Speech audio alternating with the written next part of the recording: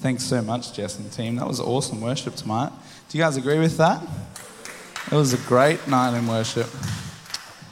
It's amazing how much, you can sit there and just worship God and all of your problems just fade away. Amen?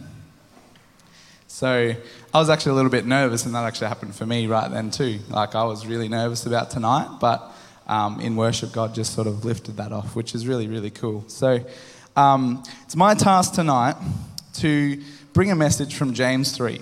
And I'm really excited about what God has to share tonight, because I actually really love this book, because James is a book and an author, really, who he doesn't beat around the bush. He just tells it like it is.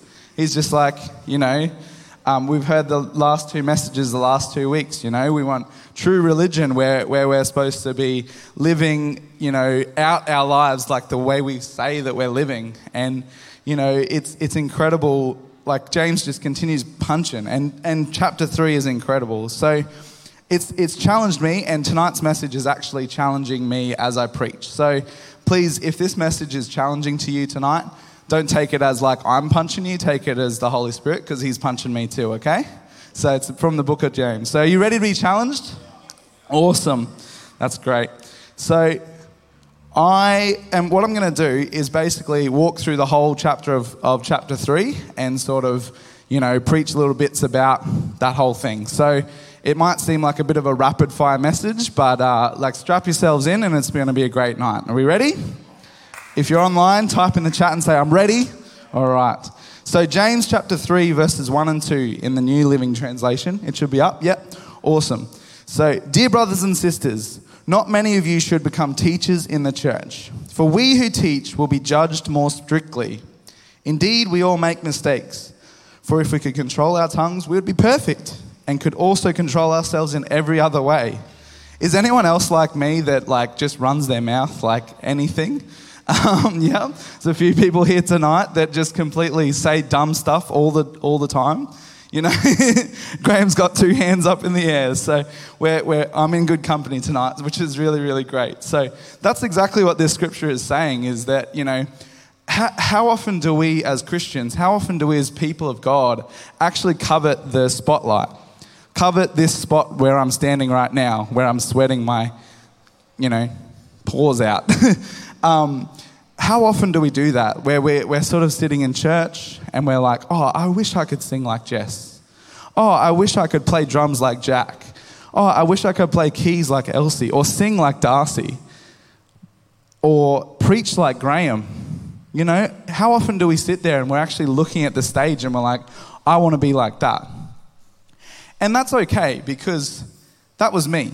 I grew up in a Christian home, and I grew up going to church every week. And so I've actually always wanted to do something significant for God. And it's a little bit of our generation. There's a few people here tonight that are millennials like me. And part of our generation is that we actually crave significance. We actually really, really want to be significant in whatever way that looks like.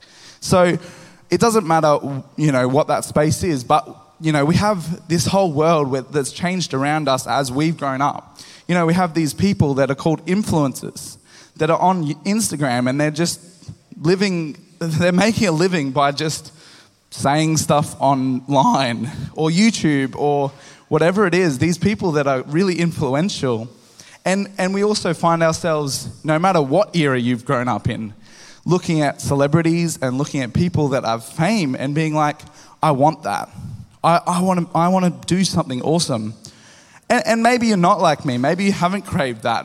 Maybe you're someone who has wanted to sit in the background and, do things differently, but you've always wanted to have something significant in your life. And that's what this scripture is sort of saying tonight, is that our wishes are the things that we want to do, the things that we want to see happen in our world. God wants to put his blessing hand on them. We want to give them to God, because it's a human thing to actually crave to make a difference, to be significant. And the Bible actually says in Matthew 6:33, but seek first the kingdom of God and his righteousness, and all these things will be added unto you. And in Psalm 37 verse 4, it says, delight yourself in the Lord, and he will give you the desires of your heart. Both of these scriptures are saying that, you can have these desires, you can have these incredible, amazing dreams and visions that may be from God, that may just be your own, but take it to God in prayer. I was listening to a sermon this week at our Young Adults Connect group, and he was talking about that, we have this ability in us to imagine what our life could be like. And God made us that way because he's a God that imagined us. And yet, we find ourselves just living in that imagination place. But what he was saying is that we need to take that and temper it with prayer. We need to take that imagination, that dream, that vision that God has given you and place it in the place where you meet with God. Amen? And that's such an incredible thing to do. And this is probably a lifelong scripture for me. I was growing up, I was single. The biggest dream of my life was to get married and have kids. And now it's happening, which is exciting. But I know what it's like to sit in the seats of church and be like, I just want to have a family. I just want to be significant. But God always kept pointing me back to this scripture of saying, seek first the kingdom of God, and all of these other things that you desire will be added to you. And what I love is that sometimes we come to God with our desires. We come to him with these visions and dreams that we have. And God sometimes is like, I see you got that thing there. Oh, there goes my notes. That's cool. I see you got that thing there, and he blesses it. He puts his hand and he's like, I'm blessing that. That's awesome. Go run with that. But sometimes you come to God and your vision or your dream is a little bit skewed. And you come to God in prayer and he's like, okay, that's awesome. But why don't we just shift it a little bit? Why don't we change it a little bit? And you come in to the prayer room or time wanting, a sports car. And then you come out wanting a Volvo Mazda 3x3 or something, because that's what God's desire is for you, And that's so often that happens in our world. So God loves your desires, but he wants you to seek him first. God loves that you want to be significant and do this or do that, but he wants you, that was a good catch, to delight in prayer and delight in him. So let's bring our wishes to God in prayer so that he can bless them or shift them to be what they needed. So that's my first point. Thank you. That might help. My first point is verse 1 and 2, and that's, I want to encourage you guys tonight from the book of James to do 4 W's. The first is bring our wishes to God. And the second is bring our words to God.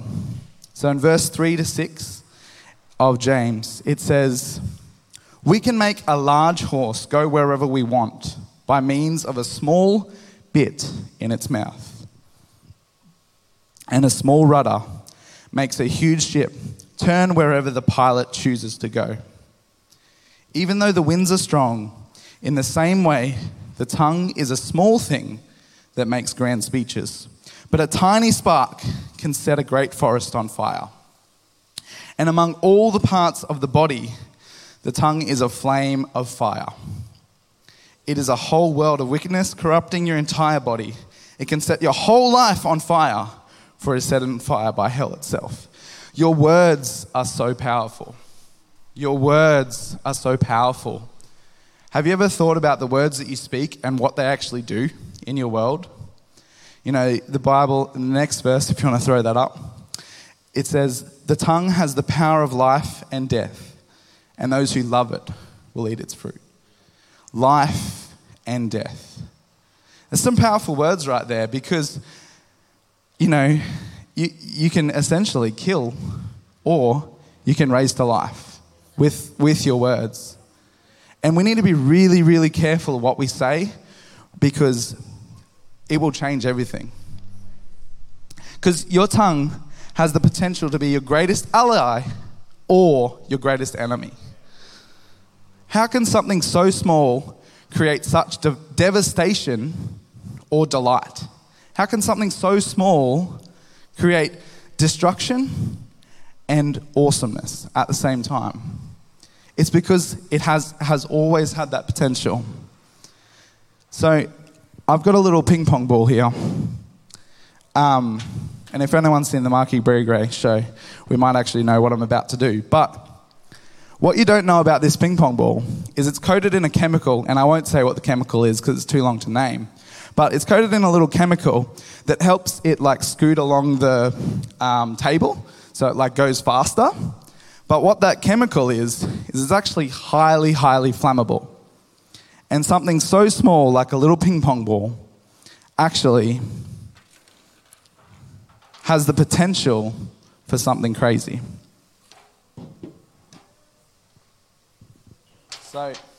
So what I'm about to do, don't try this at home, but I might just move this quickly. So the ping pong ball, it has always had the potential to do this, but all it needs is a little spark. And so if I just do this, it's probably gonna, nope. I usually use a bigger one for this. Hopefully I don't burn myself.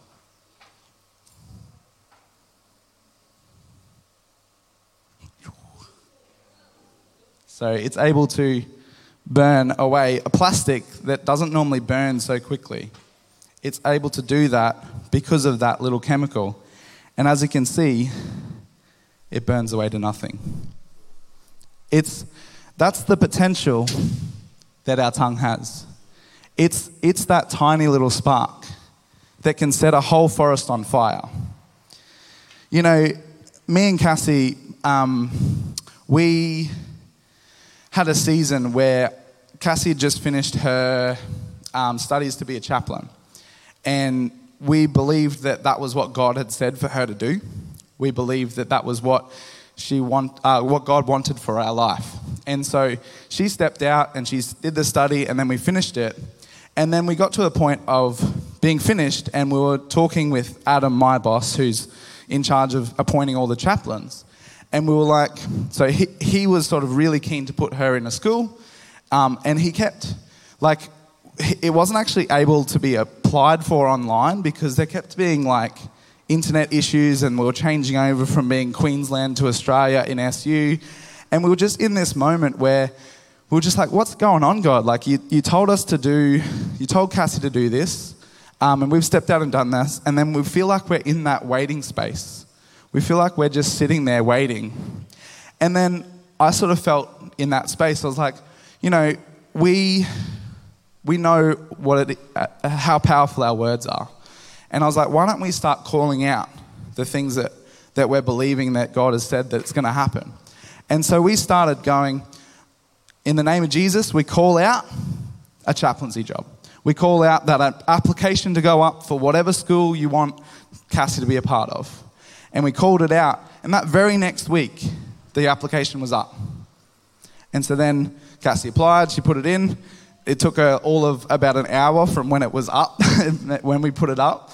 And then we messaged Adam and we're like, hey, it's up, it's ready to go. And he's like, cool, no worries, I'll get onto that soon. And then probably about 2 weeks later, we were like, what's happening? Like, Adam, you said you'd sort it. You said you'd get something happening. And again, I was just like, well, you know what? We called it out before, so obviously it's God's will for us. So why don't we just keep doing this? And so again, we're like, in the name of Jesus, we call out a chaplaincy job for Cassie. And it happened. That very next day, Adam called her and was like, hey, so I've got an interview set up at St. Helens. I want you to be there. She went there, had the interview, and again, we didn't hear anything. We were in this space of waiting again and again. And yet every time, God was like, just call it out. Just use your words. Use the power of that words to call out this thing.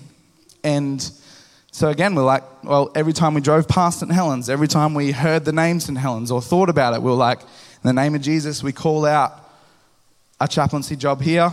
If it's your will, God, make it happen. And then that next week, she got the phone call to say, yep, you're in, you got to go into the school. And that was awesome. And through this period as well, this was all happening in with about a month. We had one last thing that we had to call out. And this time, I didn't say I had to do it. I was like, Cassie, this one's on you. You've got to call this one out. And that was actually to have a baby. And we wanted a baby.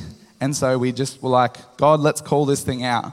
And so we called it out. And then that very next week, we found out we were pregnant. And that's sometimes the way with God, is that obviously we were 6 or 5 weeks pregnant at that point. But God had already set it up 4 or 5 weeks earlier. And that at the moment that we call it out, he's like, yep, it's here. You know, God's already working in the space that you're trying to find God in. You're trying to, you want a job? Call it out. If you want I don't know, a car or whatever, call it out. And I don't mean to be a prosperity gospel kind of person, because, like I said before, you've got to temper it with prayer. You've got to take that desire, whatever it is, and whatever the thing that you're wanting, you've got to, again, put it in that place and take it to God and say, God, if this is your will, you've got to make it happen, because it's all on you. It's not about me anymore. It's about you.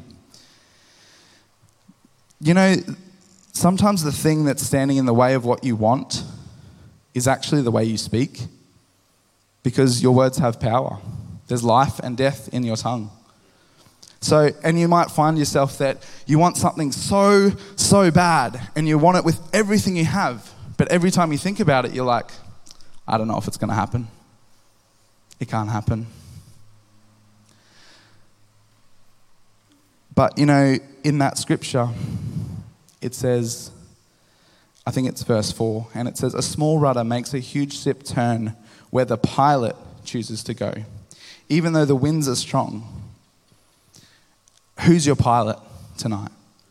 Who are you letting pilot your words? Who are you letting pilot your words? Is it God, or is it just your own thoughts and feelings about this thing that you may have been disappointed about so many times? You might have prayed about it and it didn't happen. You might have asked, doctors, or you might have done something else to make it happen and it didn't. But if you keep going to God in prayer, those things will happen. Amen? Who are you letting pilot your tongue? So remember, in your tongue you have the power of life and death, so use it wisely. And bring your words to God and let him change them. Bring your wishes to God and let him change them. And thirdly, bring your wellspring to God and let him change it. James chapter 3, verses 7 to 12. People can tame all kinds of animals, birds, reptiles, and fish, but no one can tame the tongue. It is restless and evil, full of deadly poison. Sometimes it praises our Lord and Father, and sometimes it curses those who have been made in the image of God. And so blessing and cursing come pouring out the same mouth. Surely, my brothers and sisters, this is not right. Does a spring of water bubble out with both fresh water and bitter water? Does a fig tree produce olives, or a grapevine produce figs? No, and you can't draw fresh water from a salty spring. Now, this is at the point in this scripture that I'm just like, come on, James. Like, you just encouraged us, and now you're just hitting us with a hammer to say, who can even tame the tongue? What's the point? So, if you can't tame the tongue, even though God can, what can you do? In Matthew 12, verse 34, it says, brood of vipers, how can you, being evil, speak good things? For out of the abundance of your heart, the mouth speaks. Guard your heart, and this is Proverbs 4, Guard your heart with all diligence, for out of it is the wellspring of life. So bring your wellspring to God. That's your heart, right? You have this heart that's a wellspring that influences your whole life. And your heart attitude can influence the way you talk. Because if something is in your heart, it's going to come out your mouth. And so your mouth is actually a meter for your heart. It's actually a check and balance to know, oh, yeah, my heart's in the right place. Or maybe the opposite. Oh, I'm speaking all this weird stuff. I'm speaking all these bad things. Maybe something's in my heart. And so I need to go to God and be like, hey, God, what's going on? I'm talking all this rubbish. Why am I talking this rubbish? And he'll put a finger on something in your heart that needs to change. Amen? And remember, I'm speaking to myself tonight, guys. If you can't control the tongue, you can control what is in your heart. Have you ever found yourself being in church, having an amazing time, worshiping God, then listening to the message and you find yourself being judgmental of what that person has said? Where you have this moment where you're praising God, and then probably half an hour to an hour later, you're speaking cynicism and you're speaking the wrong thing. I know I have. Because there was a time this year where there was one small little thing that happened between Graham and Cassie, where he just said one thing and it was just a normal thing that an employer would say. And he said it to Cassie. He just wanted to change her hours. That's all it was. Like, he was just like, oh, we might just shift things around here. That's all it was. And then Cassie came to me, just venting to me. And that was okay. But then I started, because I've never been in a marriage relationship before, I started taking that on. I started being like, yeah, that Graham, I don't know. And every time Graham would do something, I'd be like, oh, why is he doing it like that? I don't know why he's doing it like that. Oh, Graham, I don't know. I mean, I love him. Like, he's awesome. Yeah, but that Graham. And what I realized is that over this month, they can die. It's fine. So, there's my words again. Sorry, guys. Over this period of a month, I began to realize that I had something in my heart. And it started with something small. And in my heart and in my mind, I'd made it into something huge. I'd been like, Graham's the worst boss in the world. And these were the thoughts I was thinking. But Graham's an awesome boss. He's an incredible boss. He does so much for Cassie. It's an incredible working relationship they have. And I had to check my heart. And so I went to this conference and I said to God, hey, God, I know I've got this thing in my heart. I've got this anger, cynicism, whatever it is towards Graham. And it's wrong. I need to cut it out right now. But I can't do it alone. So I said to God, you got to do something in me to change my heart. And in that, the second night, I think, of worship, I was in there and I was just bawling my eyes out. And God was just dealing with that thing in my heart. Yeah. Because God's the one that does it. He's the one that changes everything. It's not about what we do. It's about what God can do in us. Amen? These notes. I really should just use a computer or an iPad or something. I should take a note from Graham's book. He uses an iPad. Duly noted. But yeah, it shows, your words will show a heart attitude that needs to be shifted. Because our tongue just repeats what is already in our hearts. You can't tame your tongue sometimes, but you can ask God to change your heart. Amen? That's awesome. And so that's the third point. You got to take your, what was it? The first one? Wishes, your words, and your wellspring to God. And the fourth thing is you got to learn wisdom from God. Yeah. Ouch indeed. So James 3 verses 13 to 18, it says, if you are wise and understand God's ways, prove it by living an honorable life, doing good works with the humility that comes from wisdom. But if you are bitterly jealous and there is selfish ambition in your heart, don't cover it up with the truth. Don't cover up the truth with boasting and lying. For jealousy and selfishness are not God's kind of wisdom. Such things are earthly, unspiritual, and demonic. For wherever there is jealousy and selfish ambition, there you will find disorder and evil of every kind. But the wisdom from above is first of all pure. It is also peace-loving, gentle at all times, willing to yield to others.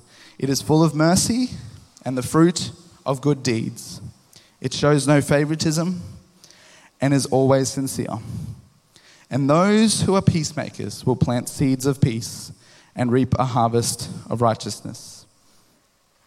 So that's the full chapter of James. But that little passage there is basically what your heart should and shouldn't look like.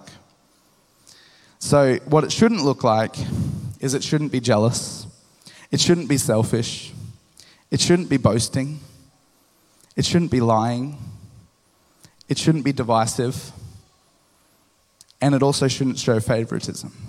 That's what your heart shouldn't do.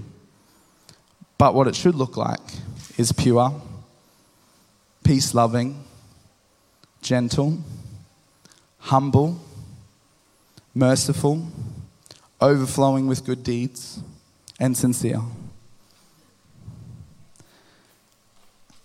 What I love about that is that there's 6 bad things and 7 good things. I was just like, oh, that's a nice little touch, God, you know? You're just like overwhelming the bad with the good. I'm getting good reflexes tonight, like, wow. But we're about to pray and the team can come up to play some awesome stuff behind me.